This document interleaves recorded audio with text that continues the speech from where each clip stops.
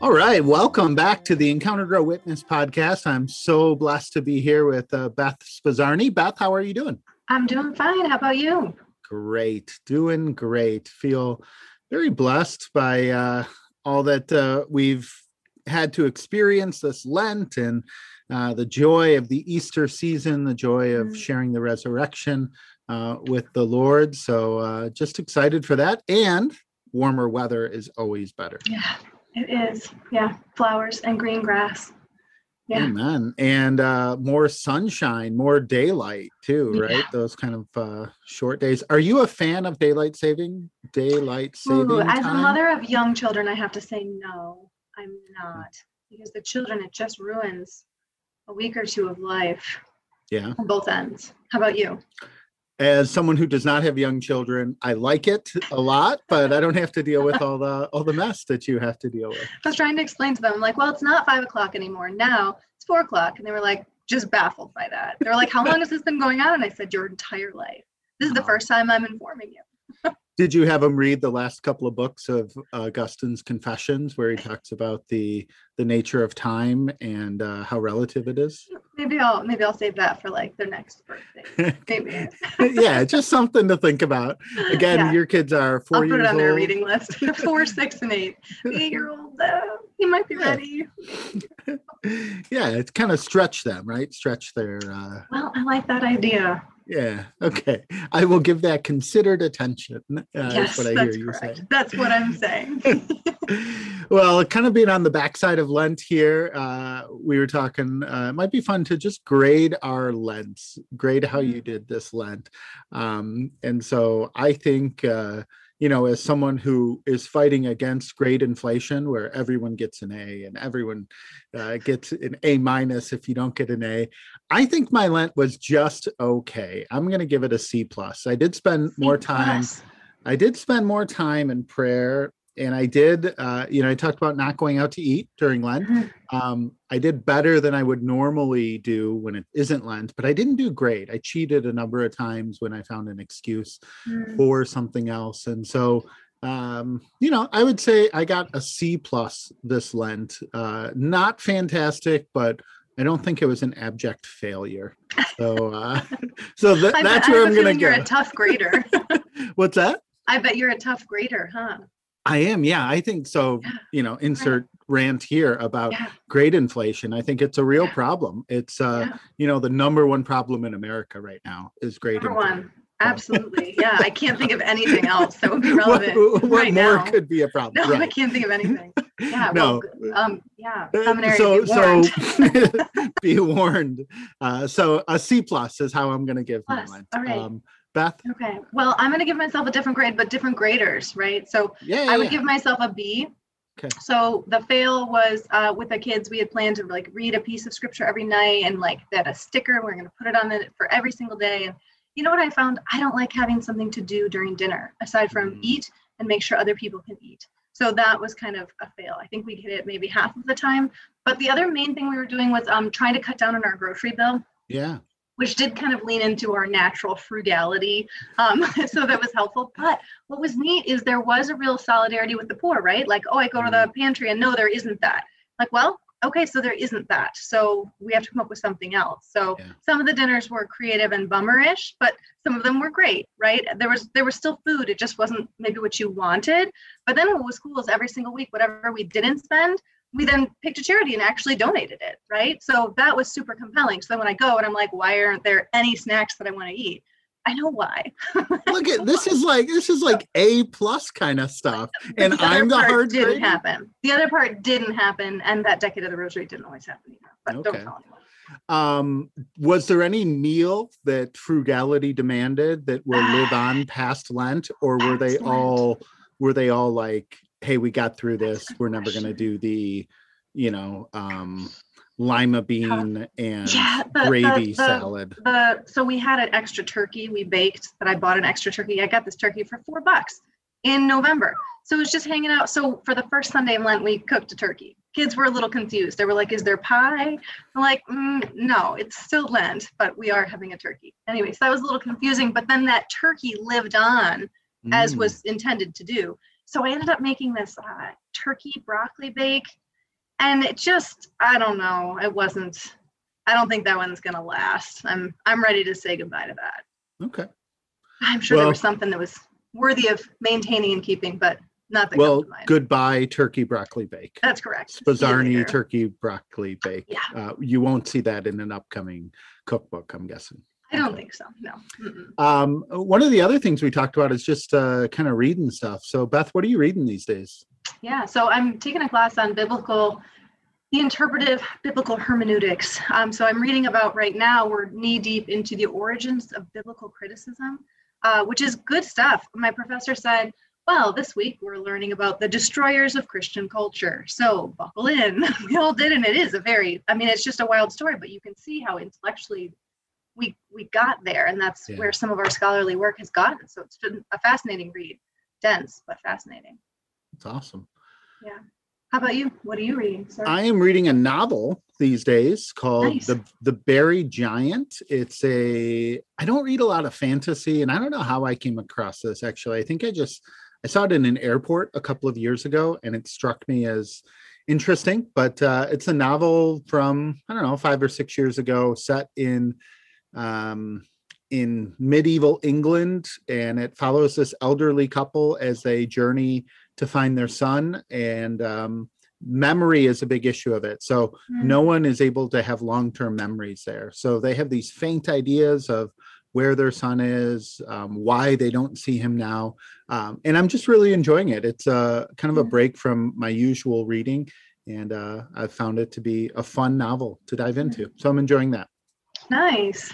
But we're here not just to talk about the wonderful Lent that Beth had or the cool books that I'm reading, but we're here to talk about our topic that we've been going back and forth about what the title should be. It's essentially about community, but I think it's a richer, fun term to call it Communio, which has this kind of tradition in the church to speak about what it means for us to be together.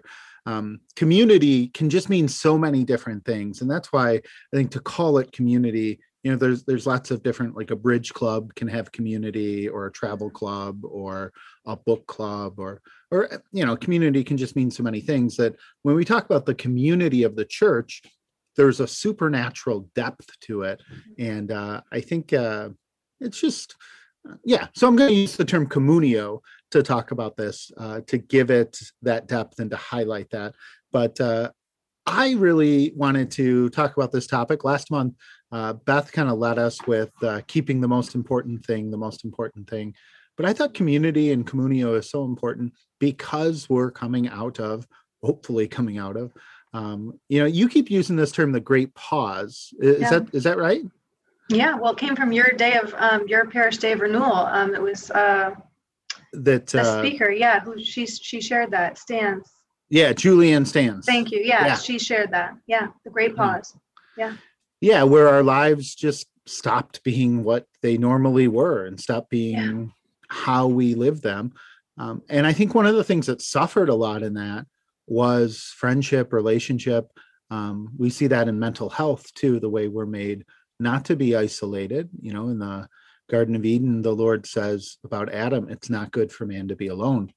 That's not just in a marital way, but that's in a way that we're made to be in communion with each other, to share our lives with other people. Let's just talk for a minute about the time during the pandemic. I live here at Sacred Heart Seminary, and all the seminarians went home, but there were like 7 or 8 priests who stayed here. And it was, in my mind, probably a blessing that lots of other people didn't experience. I talked with a lot of people who lived on their own. And so it was very isolating. For us, it was challenging and difficult and a new way to live our lives, but we got to be together and we got to share a meal, watch a movie together, pray together, share our lives together. Beth, what was it like, for your family or your pod, as some people talk about it, during the time of the pandemic? Yeah, I think it was challenging. I think not being in relationship with people, or being in relationship with people that's only transactional, is real challenging. So like there's lots of things I'm working on or whatever that, but then not having those human relationships, the contact, just wasting time with each other, talking, none of that really happened. We didn't talk to the neighbors. Nothing. So it's just us and our kids. And, it was very isolating, I think. And definitely, I think less so than like those who live alone, right? Yeah. We were, with our kids. So that's great. But then it's a different kind of stretching to be with your kids and still have professional responsibilities and ministry things and, all of that. But I mean, I think isolation was a problem even well before this, but I think this exacerbated where we were, There was a study in 2017 in Vancouver that found that loneliness and social isolation was the greatest challenge facing our large cities. And that more than poverty, more than affordable housing, more than jobs, more than any of those things, more was this than social great isolation. inflation. Yeah. More than great inflation, even. Okay. Yeah. Great inflation. Look at you. Yeah. I'm like, is that a civic thing I'm not aware of? Like grading the water level. No. Yeah. More than great inflation. Not to make light of it, but it is to say, like, we're, our humanity is meant to be shared with each other. And so Mother Teresa talked about this. The greatest poverty people have is not physical poverty, but it's not having love. It's not being loved and loving other people. Yeah.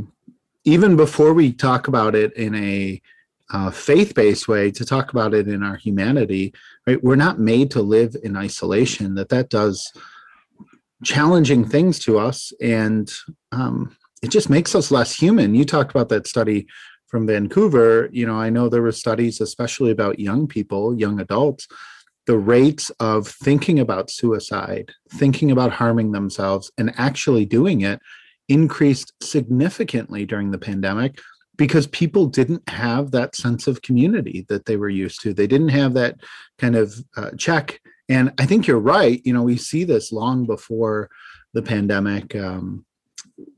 Even a few years ago, I had jury duty. And when you're waiting in jury duty, the Frank Murphy Hall of Justice here in Detroit, there is you can't bring your phone in there. Yeah. And can you talk? You can talk with each other, but it's this weird, like, it was very weird to me, because very few other settings are you with just all these strangers and no one has a phone. And so these little pockets of conversation start up, and it's actually beautiful, right? Because you don't have what I would say kind of the crutch to go back to your phone and just kind of hide out on that. So our humanity is made to be with other people, and there's a way that's really beautiful and we need it. There's also a way that costs something, because to enter into community means I have to be vulnerable. I have to kind of be willing to not know what to do, and to get to know someone and to let someone into my life. But it's crucial. It's crucial for happiness. It's crucial for our growth as men and women, and all the more so as Catholics, because God came down to dwell among us. He came to enter into our community, and he wants to share his communion with us. I've done a few conversations with people about live stream masses and when's the right time to come back. It is categorically different to be in person than to watch it on TV or through the internet, because the sacraments are meant to be related to us interpersonally, right? Like, there's a huge difference when I'm with someone else and someone says the body of Christ to me and gives me the Eucharist, or someone smiles at me, or I'm anointed, or I hear the words of absolution in person, versus just being in a screen. Do you see this in your own ministry or working with people at Shrine there? Yeah, absolutely. I mean, just going to Mass. I remember when we first started out the live streams, and, we tried to make the space at home holy, and, but when it ended, the screen just went black. And it was like the priest walked out and it was unplugged. There wasn't like another screen after, or like a thanks so much, or, it just was over, and it was just such an isolating reality to be like, I'm watching Mass, I'm not receiving the Eucharist, I can't see anyone, I'm not seen. And it was just very, and then coming back, I agree, it's just night and day, right? That, I was reflecting on that bit in Unleash the Gospel in the section on communion. God relates to his people not as isolated individuals, but as a people, a family, united with one another in deep bonds of love. Like, we are a people, and even if Even if community in our churches is still a work in progress, like just being seen by others, being seen and seeing others. And like, I look around and I see my family. That's what I always tell my kids. We're going to pray with our family. As we were having masses come back, I think one of the, we're all trying to figure out how to do this, but I think one of the things that didn't work was the systematic dismissal of people, either after communion or to say, like, you have to leave pew by pew and don't talk to anyone and just go back to your car, right? Like, we were all figuring it out. So this isn't to cast blame on any parish that did that. But I just heard from so many people, like, it wasn't the same experience. It's not the same as seeing each other. Or, when you talked about shutting the screen off, that's what I thought we were kind of like recreating that at church when, as soon as you receive communion, you need to leave, get in your car and go home. Yeah. It was like that in-person way of shutting the screen off, because there's so much of the kind of buttressing of the sacred that happens at church with the human fraternity, the human community we have by seeing each other as we come in or as we leave, and just even that small talk. And yet, I agree. And we also, I've seen signs in all the churches, don't congregate afterwards, you have to clean space and, stop the spread, all of that. And, here's a scary thought, like, let's say there was no COVID. Would it be necessary to put that sign up? I don't know. Like, we're already doing that. Yeah. What percent of our mass goers even are really stopping and talking or known by someone else there? I don't know. I think it's a real area of growth for us that, people leave early so that they don't have to wait for other people at the door, I don't know. Well, I've certainly seen community done well, Communio done well and done poorly. Any thought, like, let's talk about that for a little bit. Have you seen it done well? Do you have an example of where this kind of building up of Christian community has worked well? Yeah. Lots of things came to mind as I was really reflecting on that question. And I think the one that really stood out to me a number of years ago, I was coordinating small groups at our parish that we were starting for Lent. And we had done it one year and, really invited the whole parish and had a good response. And then the second year I was responsible. And so we were launching it. And there was one woman who signed up who was a young mother. And she's like, I'd love to be in a group with other young mothers. And I was like, young mothers? You're never going to get a group of young mothers. Like, they don't have any time. When would they even do it? If they're working, it seemed impossible. Well, I just started reaching out to a few. And pretty soon there were 8 or 9 of us, and we met for years, and it was incredible. And one towards the tail end of it, I invited. We were talking about, like, wouldn't it be great if we got our whole families together? Because the women, we all knew each other, but the husbands didn't, the children didn't. So I was like, oh yeah, of course we should. No problem, I'll host. Well, there were 38 people. Once you have the whole, and nearly 20 of them were under the age of 10.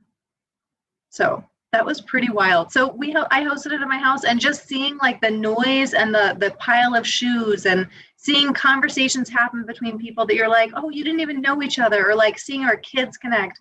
It just was so moving to think of, like, this is what it would have been like for the early church, right? Like, people are taking care of other kids, like, oh, this isn't my kid, but of course I can get you a glass of water, no problem. And like, oh, I don't know if that's a good idea, Johnny. You don't know me, but I know your mom, and I don't think she'd like that. Like, it's just people together, loving together.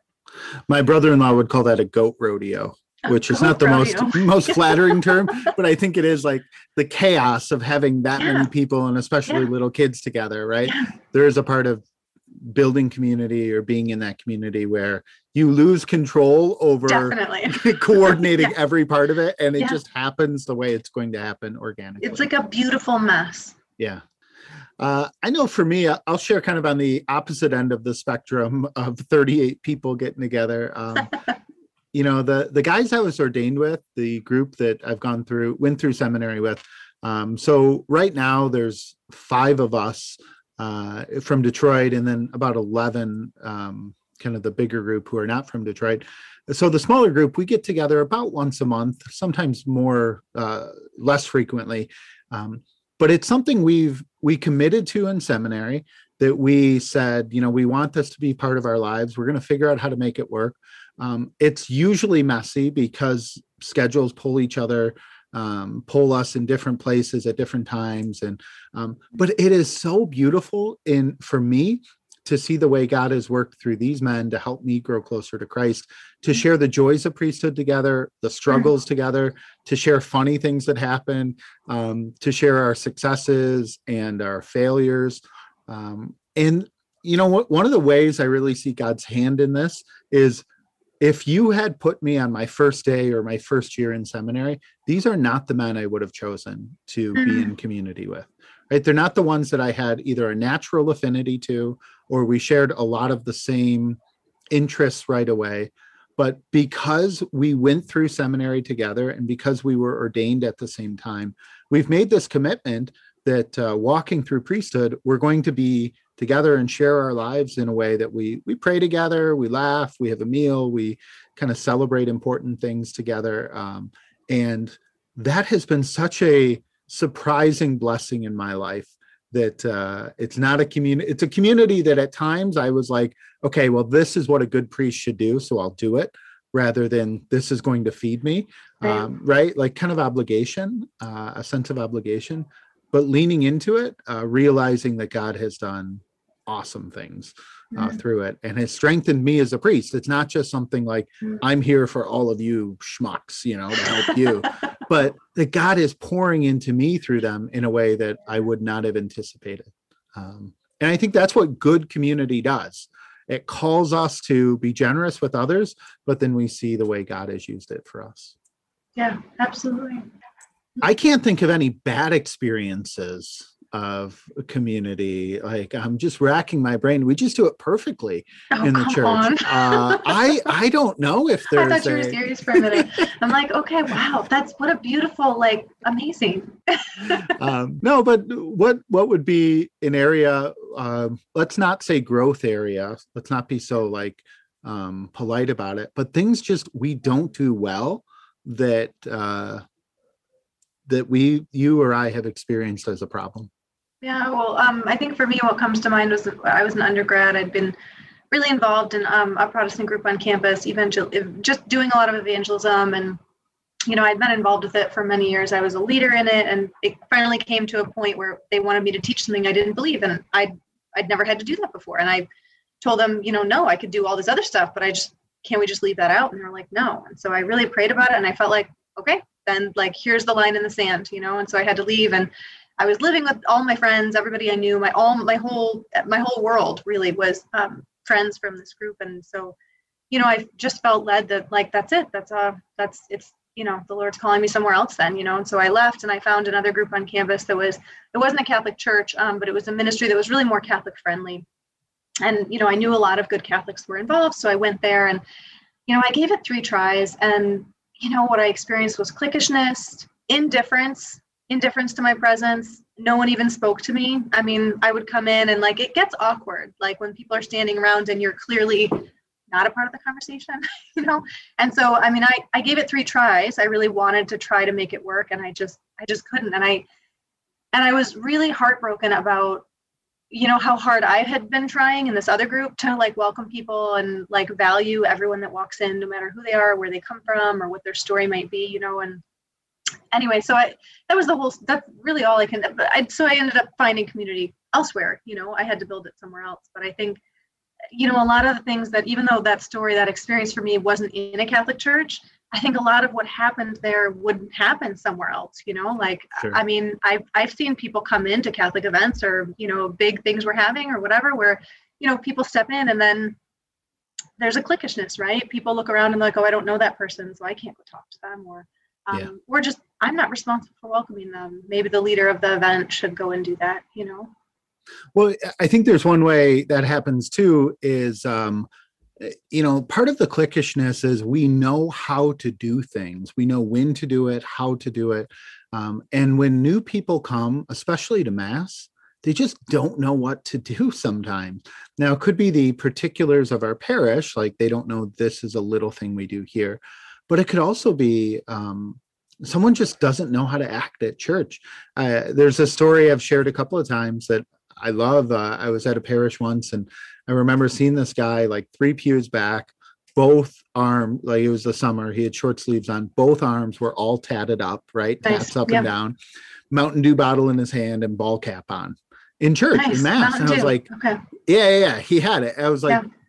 what is this dude doing here? What is this guy here? Right. And I remember thinking, like, going through, like, man, why is he here? Doesn't he know what to do? And then it No, hit me, he this doesn't. sense of Yeah. conviction. Like, how would he know what to do if no one has kind of like Yeah. walked him through? And praise Yeah. God that he's here.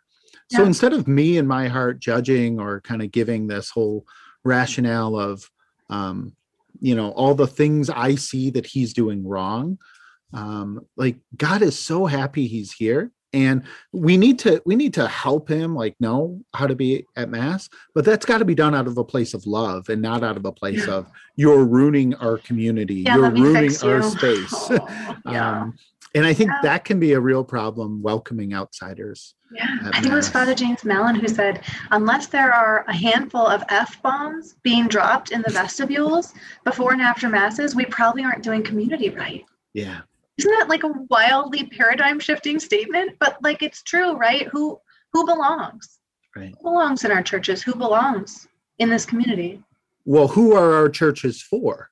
They're for Yeah. not just the perfectly initiated. Yeah.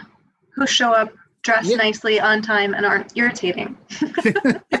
Who among us could remain? People who have all the social cues that make life convenient and comfortable for Yeah. me. That is such a non-Christian concept of community. Yeah. And I know I buy into it with, cultural forces or my own convenience or laziness. So.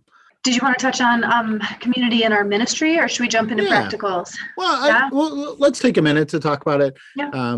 In ministry, I've seen it work well, especially with men when they're doing things together, when there's an activity to do together. So, just my limited experience, women are much better at just being together and sharing Yeah. life together and talking. Men often have to do things together. There's got to be some like excuse for it. Yeah. And I think of it as like, it's much more of a bank shot to build community among men. Like, hey, we need help doing these things. And while we're doing that together, we build up community. So I think for building up community with men, having a project for them to do together is one of the most helpful things. Does that make sense? Have you seen that? Or Oh gosh, yeah. I used to, when I was doing youth ministry, I'd give the small group leaders the list of questions, and I'd be like, okay, women, like, you're leading girls groups, like, here's the list of questions. Hey guys, you're leading the guys group, so if you could just read these questions, and then can you just tell them, like, I need all of this stuff moved? If you could just move all this stuff over there. I don't really need it moved, but I think it will help your small group. Like, are you serious? I'm like, I am. Yes, please move it. They're like, okay. So they would have to just have the questions in their head and then take them out, and then, the guys were able to engage. So I think that's brilliant. Yeah. I think that's how great. about for you? Yeah, I mean, I think in ministry, I think events that are community generators, I think in some ways are surprising. And maybe this is only my experience, but I think we tend to have like a lot of different groups that are very pointed with a specific end. Like, we're this group, we're this ministry, and we do this at this time. But to have like bigger events or bigger ways that we can generate community where people can experience belonging before maybe they're all there on the belief, and definitely before they're all there on the behaving. I think the more we can create spaces for those conversations to happen. I mean, again, like coffee and donuts, I think historically, I don't know what it was historically. I haven't seen it. When I was growing up, I didn't see it be like this incredible, like, utopia for community and relationships. But I think with the proper people there, with the proper mindset, it really can be, right? I was doing one, and there was a man sitting at one table all by himself, and you can see all the clicks happening around, and you're like, I wonder if anyone's going to do anything, and I want to do it, but I'm also already talking to this person I'm talking to now was also alone, so like, anyway, and then you just see the people who step over and start the conversation. And these are the people we need to we need to raise up more people like that, I think, for all of our events, so that people can be known. Yeah. The idea of community is for us to be fed, that we want people to have community so that they can grow, but to get out of everything in church being a consumer mentality. And so to say that, okay, while you're being fed, you also have to have eyes and ears to see who's in need, who you need to help out there. And whether it's, someone because of whatever social skills, kind of puts them on the outside, or they're new, or who, pick whatever reason, we can see someone as, maybe not the person that you would most want to reach out to talk to, but to have the heart of Christ is to say, okay, I'm here not just for me, but I'm here so that God can use me. Yeah. Lead us, Beth, the oh. star of the podcast. What nonsense. All right. Lead kindly, Beth. As we get into like practical applications, right? Like, what does it look like in your life, Father Steve? Or like, what would you encourage others? Like, what does it look like to live this out personally? Yeah, I think there's a couple of criteria I would set for community, for real, authentic Christian communio. The first would be that we have the same goal. We're striving for the same thing. If we don't agree, we don't have to agree on every aspect, but we have to have a commitment to the same goal, which is, I want to be a saint, right? And that can freak people out, to use that exact terminology, but I want to be holy. I want to be a saint. I want to grow closer to Christ. For me, the easiest way to say it is, I want to be a saint. I want to give my life to the Lord. I want him to use me. And I know that's hard, and I need help to do it. So to commit to the same goal, whether it's a small group that you're forming, or whether it's a whole parish, to say, what's the point of this parish? It's being committed to being saints. We want to be saints here. And then the second way that community forms with that same goal is people are willing to be vulnerable. I have to be vulnerable. And, this is a word that can mean 1,000 different things, right? I don't have to be this kind of pouring out every bad thing I've done in my life. I don't have to be a completely open book, or, there's an SNL skit from a number of years ago, Debbie Downer, where she's like always sharing like the worst part of her life in every conversation. Like, that's not what it means to be vulnerable. To be vulnerable means I'm honest about how I'm doing in my spiritual life and the challenges, as well as the successes, right? Like, sometimes we stink at talking about our successes as well. But for community, personally, I think we need a commitment to the same goal, and then we need to be vulnerable with each other. Those are the criteria I think are essential for building community. I've talked with a lot of people, especially young people, who say, I just don't have that in my life right now, and I want it. And so the first thing is to want it. And then I would say 3 easy steps to going forward is pray that God brings you people to help you do this. Whether you're a young person, a newly married couple, whether you're a new widow, or whether you're kind of in the middle, the prime of your life, to say, I need people who are going to walk with me in my journey, and Lord, show me who those people are. Put them in my life, or give me eyes to see them. So we need to pray for it. We need to seek them out. So put ourselves in the situation where we'll find them, right? So if I say, I really want community in my life, and then I come to mass late and I leave early, and I, intentionally avoid everyone. Well, that's like talking to a single person who says, I feel called to the vocation of marriage, but I'm not doing anything to put myself in the situation where I'm going to meet people who are potential spouses. And then the third would be to take the first step. So pray for God to give you the opportunity, put yourself in the situation where you're with like-minded people, and then take the first step. And usually that's an invitation to say, hey, my name is Steve, and I don't think I've met you before. What's your name? Or, to take a little bit of a leap into the conversation so that you can help build that community. So for the personal application of this, to pray, to seek and put yourself in the situation, and then take the first step. I think that's the application for our personal lives, but our audience here is really people who work in the church too. So any ministerial application you'd have for leaders in the church, Beth? I think especially as we're coming out of COVID, I think maybe this is an opportunity for us to be renewed in community and to invest ourselves more in creating community. So I think a big part of that ministerially is just creating an environment in our parishes where people are acknowledged and received, where people are not anonymous. I can't go to the grocery store without a human being standing there, acknowledging my presence and at least expressing verbally that they're in some way pleased that I've come.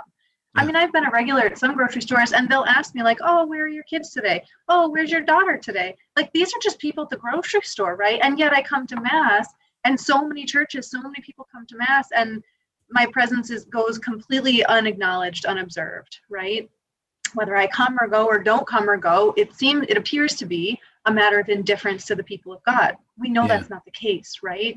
So how can we create an environment in which people are acknowledged and received? And Unleash the Gospel. You were going to say something? Yeah.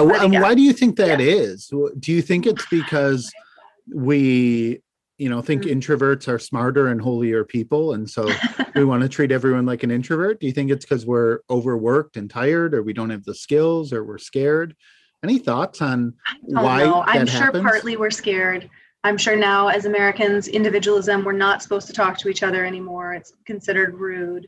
But I wonder if it's possible that our great reverence for the sacraments in some way has gotten us here, right? Our great reverence for the Eucharist, that we don't come to Mass to connect with people. We come for the Eucharist. And what a beautiful, powerful thing that is. But is it possible that there's more?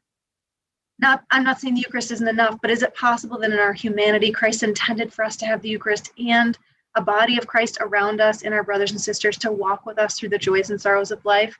Is it possible that needs to be something we rediscover in our modern individualistic moment? Yeah.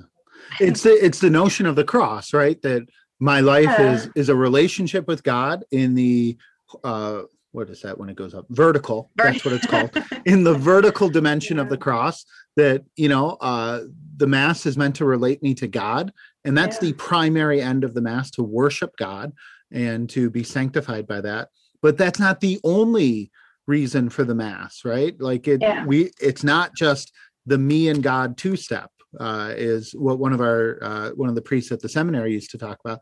There's the horizontal beam of the cross, which is me with other people and community. I love that passage you read from Unleash the Gospel, that God relates to us as a body. So I think you're right on. I think it's not that we need to devalue devotion to the Eucharist. Certainly don't think it's that, but it's understanding the richness of the church's the people of God, and not in just some theological sense, but in a very concrete sense. These people here, not this more perfect people I have in my mind, not the people who always sing on cue or who never annoy me or whatever. Yeah. These people here are the people of God that God has put into my life. Yeah, I was reading more about just what's been written, what the church has written about community, and I found some document on fraternal life in community. It was written to the religious orders to renew their understanding of community. And this one quote, it stayed with me. This is our highest vocation, to enter into communion with God and with our brothers and sisters.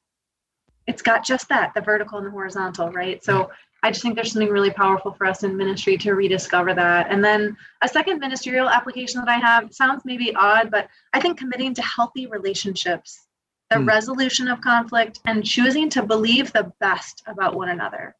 I was just reporting some challenge in one, it was not a turf war. Turf war is a very strong language for this. What it was. It was one group saying, hey, shouldn't that group not be doing that because isn't that our area? And one of our priests said, I tell people who aren't church people the sort of things that church people squabble about, and they just laugh and laugh. Yeah. And I thought, how sad, right? That why are we doing that, right? There's got to be a commitment to resolving conflict, and I think the key really, it's believing the best about each other, right? Because when we get into you did that thing, and I bet you did it because of this, it's well, what an assumption. Maybe that's not what happened.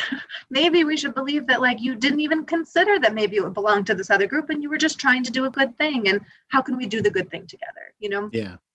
Well, and bringing that to light is how those conflicts get resolved. Because if you do something that annoys me and I never tell you about it and I just stew on it, right? Then I start to think about the 50 ways this annoys me and the 50 ways you probably did this to be the awful person that I've created you to be in my mind. I know, it's so But when bad. I share it with you and you're like, no, I just didn't think that, sorry. Yeah. There was a staff dispute at my last parish about dishes in the sink in the staff kitchen. Now, it was just insane, and it just got so elevated. It was like, oh my goodness, are we arguing about plates? Oh, how did we get here? But it was a big problem, which the root of it was not believing the best about each other and not bringing the conflict out into the open to be resolved right away. And I think that has to happen both on like the staffing level and in our ministries, right? And like, how do we model the healthy relationships, right? If our parishes are places of toxicity, then they're not going to be, that communio is going to be really stunted by all of that. And then if we can't do that about dishes or about room reservations, like we're never going to be able to do it about the crucial things, like what's the best plan to help people encounter Jesus? Is it Alpha? Is it something else? Like what's the strategy we want for the liturgy to reflect both the horizontal and the vertical dimension? If we can't resolve the small things, then we're toast on the most important things. Yeah, because there's already a lack of trust to get to the important things. And I think just as a last application for ministerial, I think developing friend-making ministries, I've heard a lot of different parishes saying, oh, we just can't get volunteers for this, we can't get volunteers for that. And that can be the case, right? Maybe we have, our dreams are too big for the people we have right now, and that can happen. But I think also developing ministries in which people who participate make friends. Everybody wants to be a part of those kinds of ministries, so like we had something like that, we called it the great big potluck, and really everybody was there. Like it cost us nothing. Everybody was there, everybody helped. And people who came would maybe host a table and they would make friends. Young adults would come and make friends. Newlyweds would come and they would meet other newlywed couples and they would become friends, I think that sort of thing, it moves our parishes to be more of what we should be, to help people recognize that we are each other's keeper. We are responsible for each other. So how do we live that out? That's great. Friend-making ministries, opportunities that we're building friendship together. That's awesome. Let's talk about questions that we've been asked about this, about community. We're getting the timer count from Ron, our excellent producer. So telling us to keep it moving along. Keep it moving. We'll take a few of these before we wrap up here. The first one I want to ask you about is, how do people in ministry build friendships with each other without it being kind of a weird dynamic, or without there being an issue there as we build those friendships? I think it's really important to have some friends who are also living on mission, so that it's not just you. We were just talking the other day, a number of us, about accompaniment and how beautiful accompaniment is and how draining it is. One of our key staff was saying, that accompaniment is so beautiful, so profound, and it's a real sacrifice, right? To be available to everybody who needs you, and I was just thinking like, where are the people that are pouring into us in ministry, right? But it's because if we're all focused out, then we're not pouring into each other either, and you run out. So I think finding some people who are also on mission, who know the Lord, who love him, who love his church, who want others to come to know that, and walking with each other, I think that can be just amazing. I think the other key for just building relationships with other people, wherever they are in the journey, is just not to make any assumptions. Make no assumptions about where someone else is on their faith, and just accept where they are, and look for opportunities to encourage them. But I mean, just being on staff at a parish and making friends at the parish, here at other parishes, sometimes you'll make assumptions about someone like, oh, I bet you're all in. I bet like I met you here, so I bet that means this and this and this. And maybe it does, maybe it doesn't, So making room for people to be who they are and love each other anyway. I remember we got to hang out a bit in Indianapolis two years ago now at NCYC, the National Catholic Youth Conference. Yeah. And that was just a great way to get to know you and some other people from around the Archdiocese in a setting that just leaves time for that kind of I don't know if accompaniment might be too strong, but just wasting time with each other, exactly. Right? Yeah, I was having breakfast. Together. You sat down. I continued to eat my breakfast. There you go. Conversation ensues. This is very human. Yeah. Any questions you've gotten on this? I think the question that seems to just keep coming up is, how do we go from not having this culture of community to then having it? In our churches and in our own lives. What are your thoughts on that? Well, you talk about accompaniment being draining. I think changing culture is the structural way that we accompany, right? Talk about being draining. To change the culture of an organization, whether that is the culture of a small group, the culture of a parish, the culture of an archdiocese or of a program. I mean, that doesn't just happen. I think a few of the ways we change this culture is by showing what we want it to be and why we want it to be that way, right? Like what we'll get out of it, what is the goal and why that goal is better, and then constant reinforcement. You know, when you talk about ministry, that we have to kind of challenge each other about the parts of not making assumptions and leaning into conflict. That's part of changing culture too, to call out behaviors when they're counter to what we want them to be. And that's got to be done in love, but it's also got to be done with, what's the nice way to say this? With courage, right? And with directness. So when our parish is not welcoming new people, the pastor or someone needs to say something. It needs to not just kind of chastise, but to say, you know, what's our mission as a parish? It's to be a place where Jesus can be encountered by everyone who comes here. You know, some people are not experiencing it this way, and this is the goal we have for it, and this is how we get there. We do it by being on the lookout for everyone who comes here, to say, is this someone I know? Have I met this person before? How can I be an ambassador for Christ? So I think it's by setting a goal, giving people the rationale for that goal, reminding people of this is what the goal needs to be, correcting behavior, and then to just make a commitment to say this is how we live that way. You know, one of the things I've thought about for ushers is an usher's prayer before usher or greeter before they get to Mass, like, Lord, let me be the gateway, the bridge for people to encounter you. Give me eyes to see the people who need more attention, so that I can be your hands and feet here. That's good. I think just making time for people, you know, arriving early, making small talk, wasting time together, you know? Yeah. I think it's so good. Well, we have wasted about 45 or 50 minutes together here. Time. Well, I meant that in the best sense, Beth. Oh, of course, yes. Yeah. Beth, is there a favorite part of spring you have now that it's getting warmer? A favorite, you know, kind of sign of spring that you point to that you really appreciate this year? I'll say for me, it is opening day for baseball. There is no better mark that spring is here and the dark winter is behind us than hearing play ball, even if fans can't be in the stands the way they normally can.